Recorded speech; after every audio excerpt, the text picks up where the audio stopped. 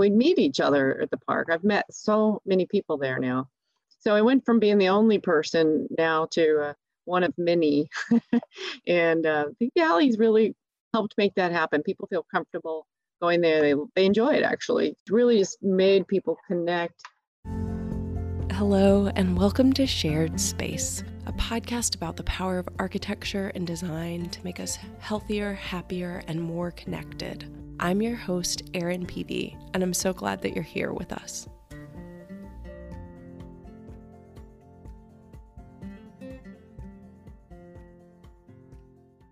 I was reading the story in the Dallas Morning News, and I was like, this is so cool. This is just the type of thing that I focus on. And I just had 1,000,001 questions and just wanted to ask them. I thought that I'd start with seeing if both of you could introduce yourselves, maybe say a few words about who you are and your role in the project and sort of how you got involved. Judy, do you want to go first? Okay, I'll be glad to. I'm Judy Sullivan. I am a member of Cochrane Heights Neighborhood Association and have lived in the neighborhood 40 plus years and have been able to be part of the neighborhood from its organization from its inception.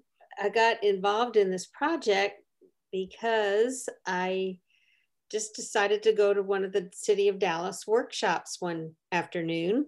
Mm-hmm. And it was there that I learned about the Neighborhood Vitality Grant and went to the Neighborhood Association and said, I'd really like to write a grant if you all would agree. And they were all on board. So that's how it got started. So cool. Meg, say a little bit about your background and how you got involved. So my name's Meg Machado, and I've been living here in Cochrane Heights for just over 10 years.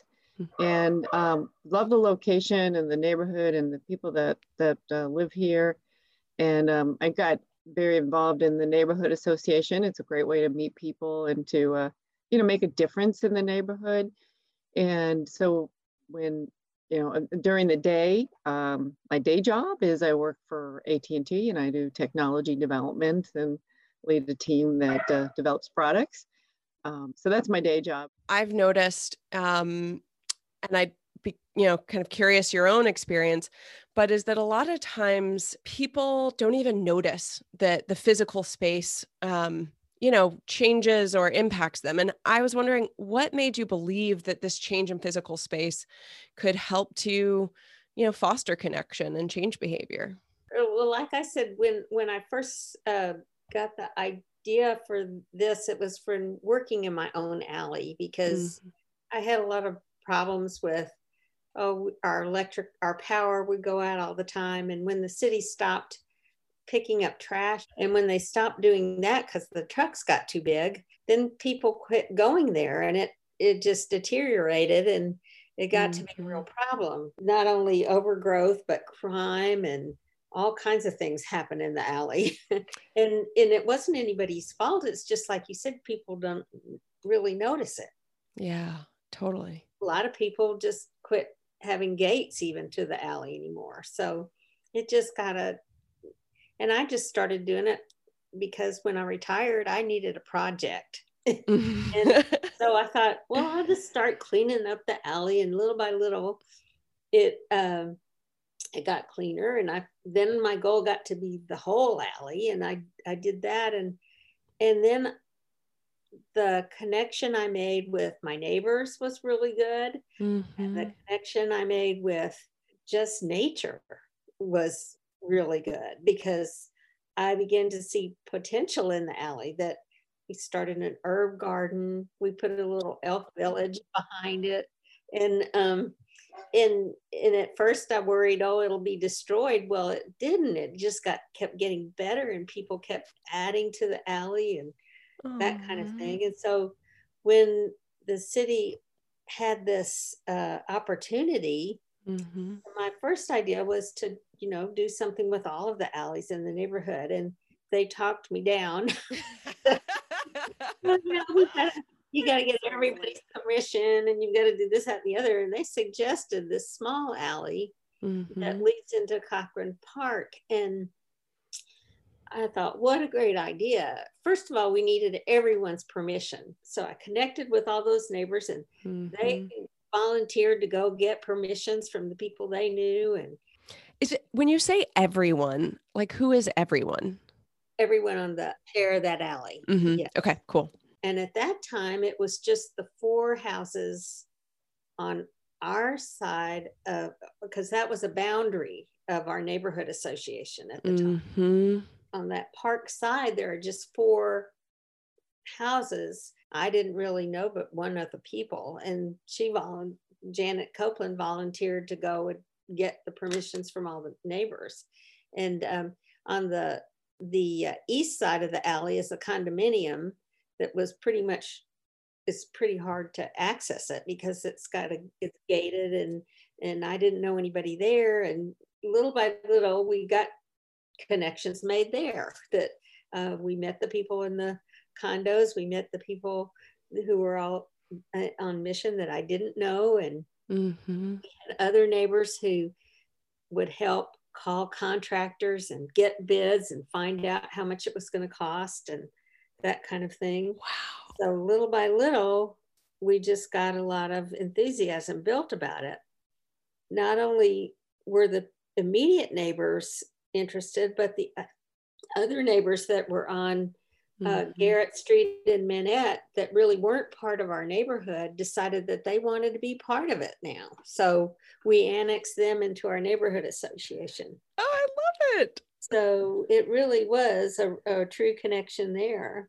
Wow, that is so cool. That is so cool. So, like, how long would you say that process was from sort of there's this idea generation or genesis, and then getting all those signatures and starting to really start to like put this in? And was like, did you have to have all those signatures just to write the grant, or? Yeah. And it was really pretty fast process right then, because I think I went to the meeting in late October. It was one of the last meetings they had on this project, on this grant process, and the grant was due December 4th. So we basically had about a month to get it all together. And it was very difficult to get contractors to meet and give bids, and I was kind of unsure of the process, but the city was fabulous about giving us information or ideas or connecting us with other neighborhoods, and that's awesome. Getting other people in the planning department of the city to come out and look and see what they thought. And it was really a good process, because that was another connection that we got connected with the city, and we got to know a lot of the people in the city and how they were really concerned about the heat island effect of the city. That this was one way that they were wanting to help mitigate that, and with more planting and getting neighborhoods and community efforts involved. That's so amazing. So all of this, like the genesis was just you going to a city meeting. Is that right? Yeah. And it was a fabulous meeting. What took you to that meeting? Why were you there? Well, I was retired. I had been on the board of the neighborhood association in the past, but that was one thing I decided that I had done that quite a bit, and I thought it was time to get new blood in. And I thought, well, then I can get really involved in some projects. And so I just wanted to find out what it was about. And it just grew from there. That's amazing. Yeah, because, one of the questions I had was sort of like, what gave you the confidence to do this? That was something that was kind of ignorance. Because once we got into it, we realized that it was not going to be such an easy thing, because a lot of the bids that we had gotten initially ended up not being nearly right when we finally got awarded the grant and really got down to brass tacks. We found out that we needed to be sure that they were bonded with the right insurance company, all these things that we needed to take in consideration. And at the same time, it was a time when business was just booming in the landscape. It was really hard to get somebody to even come and give us a bid sometimes. Landscapers were few and far between. Oh my gosh, yes. And their prices kept going up. And so finally the city stepped in, and through the Public Works Department and everything, we got it worked out so that we, with the initial grant, could get the walkway built. Mm-hmm. We could apply for another grant to maybe get the plants and so forth done. But then, which we did, and we got awarded that second grant, but then COVID happened. That kind of put everything on hold. But by this time, we had a big fundraiser. It's our major fundraiser, which was our house tour. We have a lot of Dilbeck homes in the neighborhood. And for anyone that's not familiar with that, can you say a little bit about what those are? Well, Charles Dilbeck is an iconic Dallas architect who built storybook kinds of homes that are really unique, and the people who have them just love them. And there are a lot of very large homes all throughout Dallas, but our neighborhood happens to have a concentration, more Dilbeck homes in one small area than any other place in Dallas. Oh, wow. But they're very small. One of our neighbors, Erica Huddleston, was instrumental in getting a historical marker for the neighborhood Dilbeck homes. Through her, we were able to get Mrs. Dilbeck to come to our ribbon cuttings, or whatever you want to call it, when we got our marker. And we found out through her, Charles Dilbeck and Henry Ford had forged a partnership in which they wanted to build smaller Dilbeck homes and put a Ford in every garage. Was starting to venture into the smaller homes for people, and they'd gotten it all worked out and ready to go. And then World War II happened, and Henry Ford's plant got diverted for arms production, so that partnership dissolved.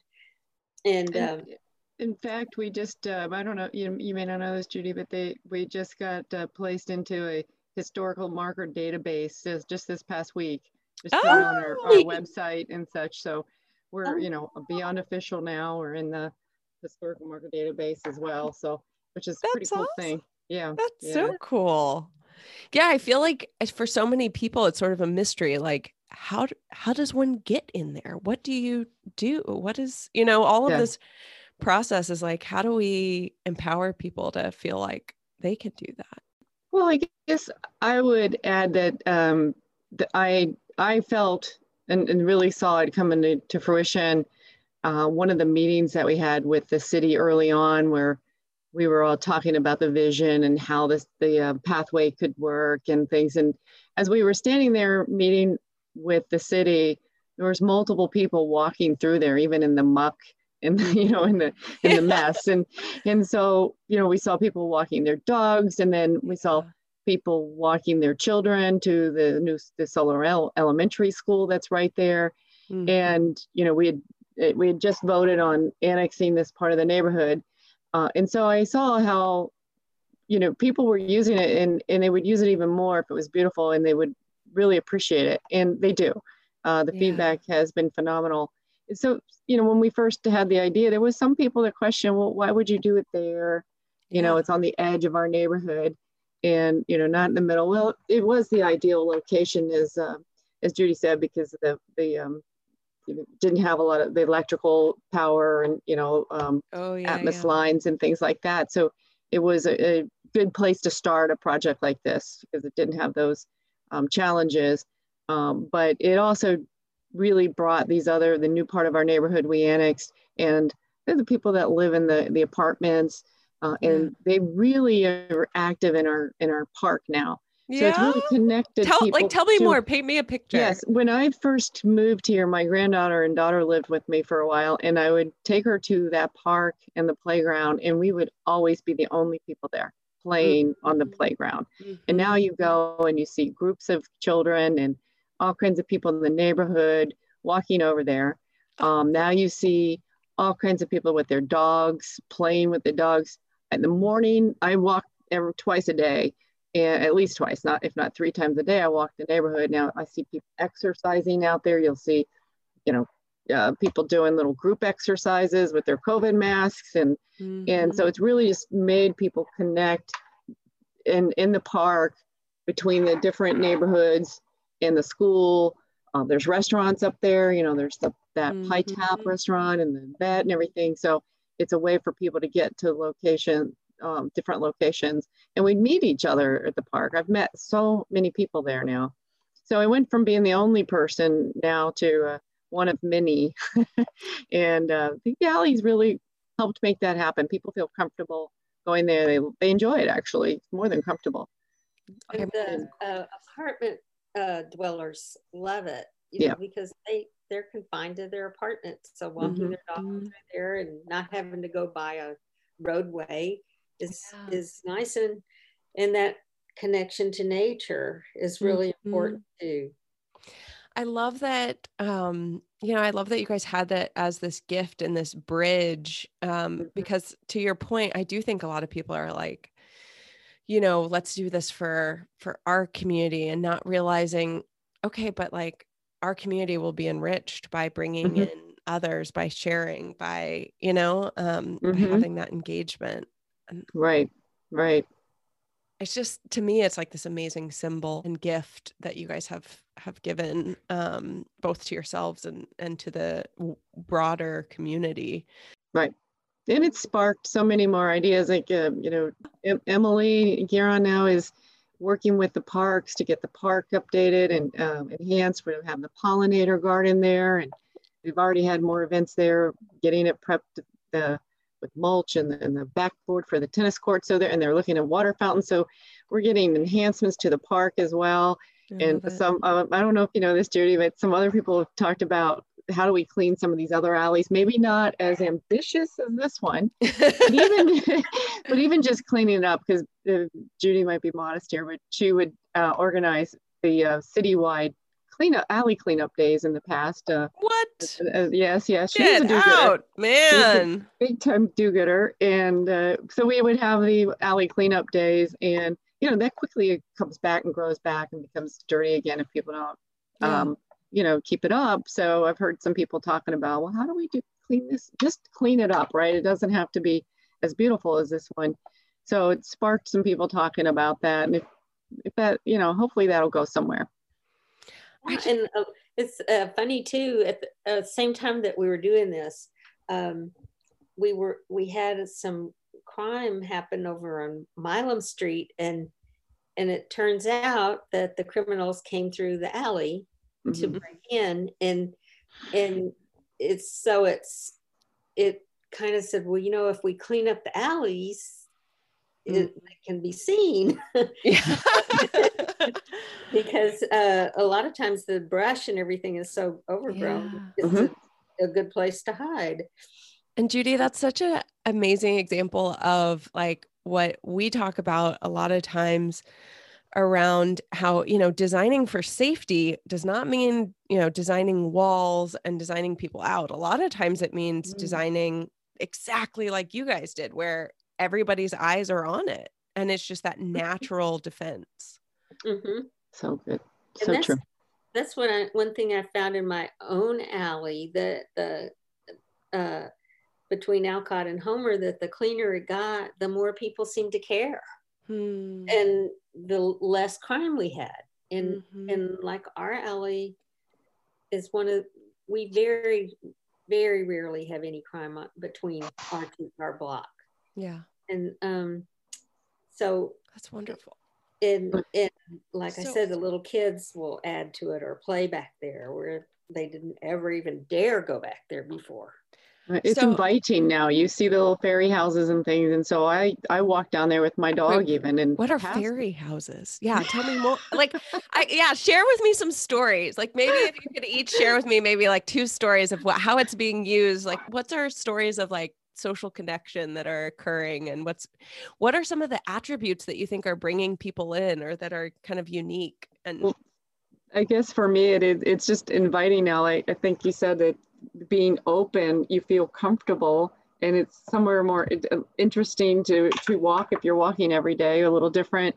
And it just feels inviting. Hey, come on down here and walk, and I feel safe. And now you can see people are taking care of things. And one of our neighbors, Arlene, is put these little fairy houses up. I don't know the whole history there. You probably do, Judy. But it's just fun. When my granddaughter was living with me too, we'd go by and she'd look at them, want to play with them and stuff. And then there's the herbs and the dogs. You get to know the dogs in the backyards and through the fences and things. So, we would just walk down there. And so again, it's that open invitation. Hey, it's clean. We're good. You can walk here, and there's something interesting to look at. And one of the interesting things about the alley that was our alley project, it used to be a place where gangs hid out, and they would actually steal cars and go back there to break them down and leave the parts. And it was also a place where contractors would just dump debris. And people never went down it because it was dangerous. It was hard to walk on. It was hard. It usually had, after a rain, it would be a bog and an area to breed mosquitoes and things like that. So, and now it's just really, it's so pleasant. I mean, I think I like to do physical work because I don't like to go to the gym. Project.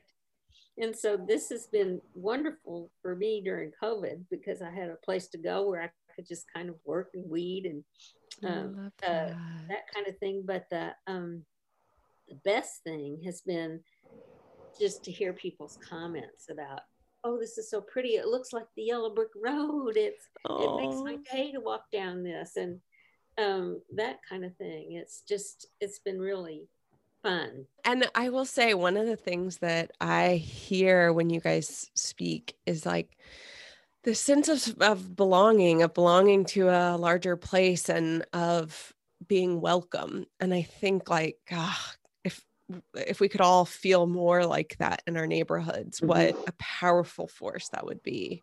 I was wondering, when you think of sort of other people and problems, what advice do you have for people who see the problems and the opportunities in their communities?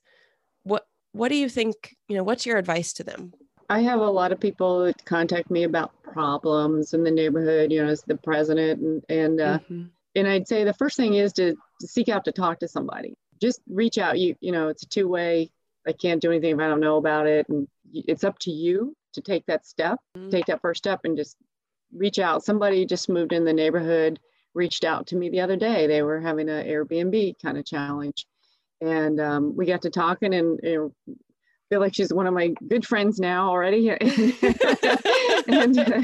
she's, I could pass on information. It took me no time at all to tell her how to deal with these situations and, what to do as the next steps and things. And she was feeling really lonely and frustrated. But she said, hey, I got this newsletter. Let me reach out to somebody.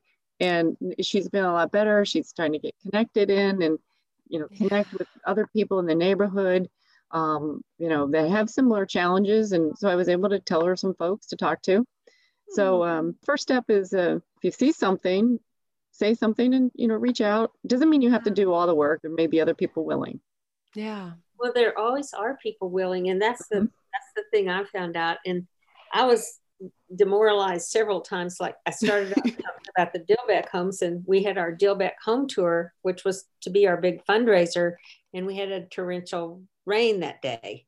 And we had only had it for the one day. And so we didn't make the budget we had hoped we would. So I was thinking, oh, what are we going to do now?